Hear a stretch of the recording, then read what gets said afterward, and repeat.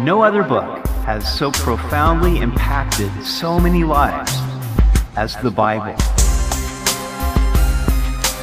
Welcome to Simply the Bible, the Through the Bible teaching program of Pastor Daryl Zachman of Calvary Chapel, Treasure Valley. Today we see where Solomon constructs the temple. The Lord promises to dwell there if Solomon will walk in his ways. We hope you'll join us as Pastor Daryl continues in 1 Kings chapter 6 on Simply the Bible. David had gathered the materials for the temple, and Solomon made arrangements with Hiram, king of Tyre, to procure the cedar and the cypress timber. Now it was time to begin construction of the temple. This would be the place where God would condescend to meet with his people. While man tends to be impressed with great building projects, from God's perspective, there was no essential difference whether his meeting place was a tent or a more permanent structure of stone and cedar. While God graciously desired to meet with his people, we must remember that it is not a light thing to come into his presence. It is only possible through the God-appointed means of sacrifice and cleansing. We approach God with a sincere heart and not carelessly or frivolously. But God wants us to approach him, and that is what his house represents. Solomon understood that the heaven of heavens could not contain God, and how much less the sanctuary that he built. However, God has chosen to meet with man and even to dwell with man.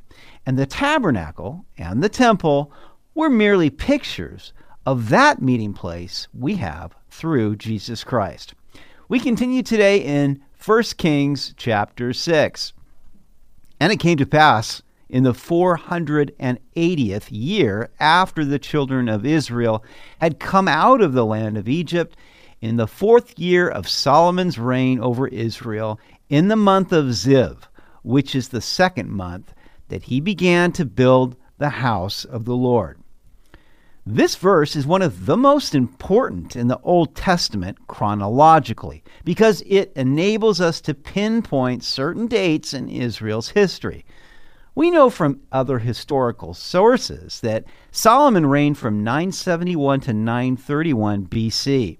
According to this verse, Solomon began building the temple in the 4th year of his reign. That is 966 BC. The Exodus took place 480 years earlier, or 1446 BC. Those people that argue about when the Exodus was made, all they need to do is really just simply read and believe the Bible. It is important to begin things. Years ago, I felt called to start a work in San Francisco. I'd been praying about this for some time. And one day my pastor said, "What are you doing about that burden you have for San Francisco?" I told him, "Well, I'm praying about it." He said, "Prayer is good, but if you're called, then you need to do something." And so he encouraged me to start a radio program, which I did. Later, we commuted weekly from Sacramento to teach a Bible study. Now, that church never took off, but we learned some valuable lessons that prepared us to pioneer our work in Boise. Planning is good, but we could plan forever and never accomplish anything. At some point, we must begin if we're going to accomplish the work God is calling us to do. When asked about how he began his conquest of the world, Alexander the Great said, "By not delaying." General Douglas MacArthur said, "Have a good plan, execute it violently, and do it today." Verse 2. Now, the house which King Solomon built for the Lord, its length was 60 cubits, its width 20, and its height 30 cubits. The vestibule in front of the sanctuary of the house was 20 cubits long across the width of the house, and the width of the vestibule extended 10 cubits from the front of the house. And he made for the house windows with beveled frames. The temple structure was 90 feet long, 30 feet wide, and 45 feet high. These are the inside dimensions and do not include the thickness of the walls. It was twice the size of the tabernacle. A vestibule or porch, 30 feet wide and 15 feet deep, stood at the front of the temple. And then a courtyard for the priests surrounded the entire sanctuary. The doors of the temple faced east, as did the gate of the tabernacle. And whereas the tabernacle had no window and was lit only by the golden lampstand, the temple had windows of some kind. The meaning of the Hebrew word here is uncertain. Verse 5, against the wall of the temple he built chambers all around, against the walls of the temple, all around the sanctuary and the inner sanctuary. Thus he made side chambers all around it.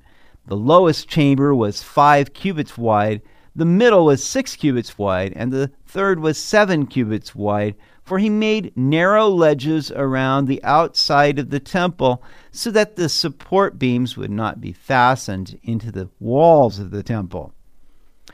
Unlike the tabernacle, the temple had 3 levels of rooms attached to the outer walls of the temple on the south, west, and north walls. Each chamber was 7.5 feet high. The walls that supported these chambers were constructed like 3 stair steps. With each successive level, the thickness of the wall was decreased by 9 inches on the outside wall and 9 inches on the inside wall, so that the floor beam rested on the resulting ledges. Thus, the width of each successive story increased by 1.5 feet. In this way, the support beams were not fastened into the walls of the temple. Now, these rooms that were formed were probably used for storage. Verse 7, and the temple, when it was being built, was built with stone finished at the quarry, so that no hammer or chisel or any iron tool was heard in the temple while it was being built. The stones were precisely cut at the quarry, so that no tool was heard at the temple site, probably in honor of it being a sacred site. Now, what's so amazing about these stones and the way they carved them is that you couldn't even fit a knife blade between them. They were so tightly and precisely carved. The doorway for the middle story was on the right side of the temple. They went up by stairs to the middle story, and from the middle to the third. And so he built the temple and finished it, and he paneled the temple with beams and boards of cedar. And he built side chambers against the entire temple, each 5 cubits high. They were attached to the temple with cedar beams. At the middle of the south wall of the temple was a door leading to the lowest level of rooms and to a spiral stairway leading to the second and third stories. Each level must have had a passageway connecting the rooms. Then the word of the Lord came to Solomon, saying, concerning this temple which you are building, if you will walk in my statutes, execute my judgments, keep all my commandments, and walk in them, then I will perform my word with you, which I spoke to your father David, and I will dwell among the children of Israel, and will not forsake my people Israel. The Lord spoke to Solomon, probably through a prophet. These were encouraging words, putting God's blessing upon the building of the temple that he was constructing. God was indeed with Solomon in this massive and expensive undertaking, and he would recognize the temple as his dwelling place among his people.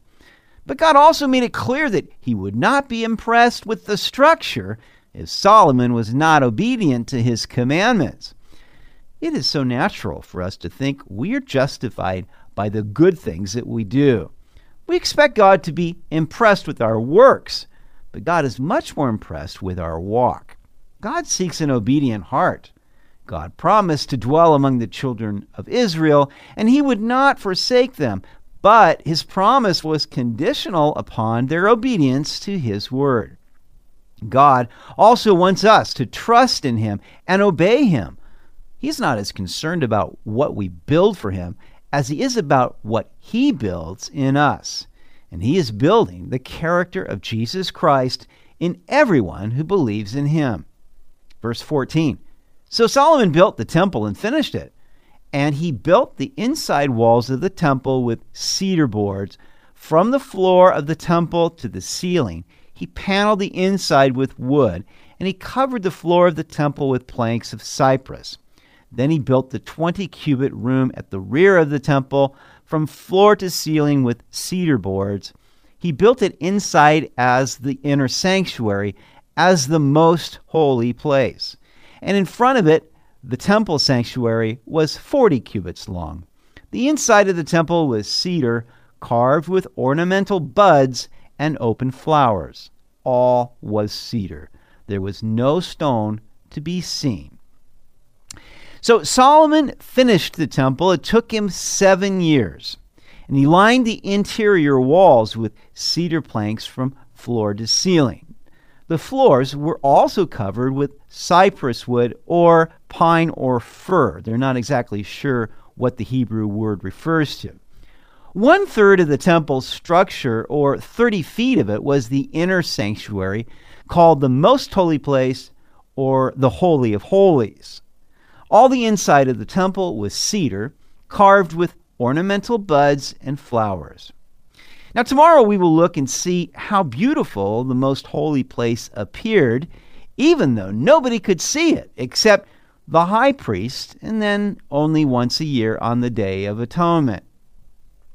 Now, in the Gospel of John, we see that Jesus went into the temple and he overturned the tables of the money changers, and he drove out the animals that were there. And of course, the Jews confronted him and said, "What sign do you show to us since you do these things?" And Jesus answered and said to them, "Destroy this temple, and in 3 days I will raise it up." And the Jews said, "It's taken 46 years to build this temple, and will you raise it up in 3 days?" But he was speaking of the temple of his body. Therefore, when he had risen from the dead, his disciples remembered that he had said this to them, and they believed the scripture and the word which Jesus had said. The temple built with human hands is no more. Herod's temple was destroyed in 70 AD. The place where God meets us today is through the person and work of Jesus Christ. He is the temple we can go to at any time. We don't have to offer a sacrifice for our sins, for he was sacrificed for us.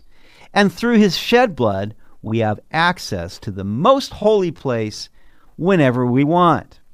The author of Hebrews writes in Hebrews 10:19, "Therefore, brothers, since we have confidence to enter the most holy place by the blood of Jesus, by a new and living way opened for us through the curtain that is his body, and since we have a great high priest over the house of God, let us draw near to God with a sincere heart in full assurance of faith, having our hearts sprinkled to cleanse us from a guilty conscience, and having our bodies washed with pure water."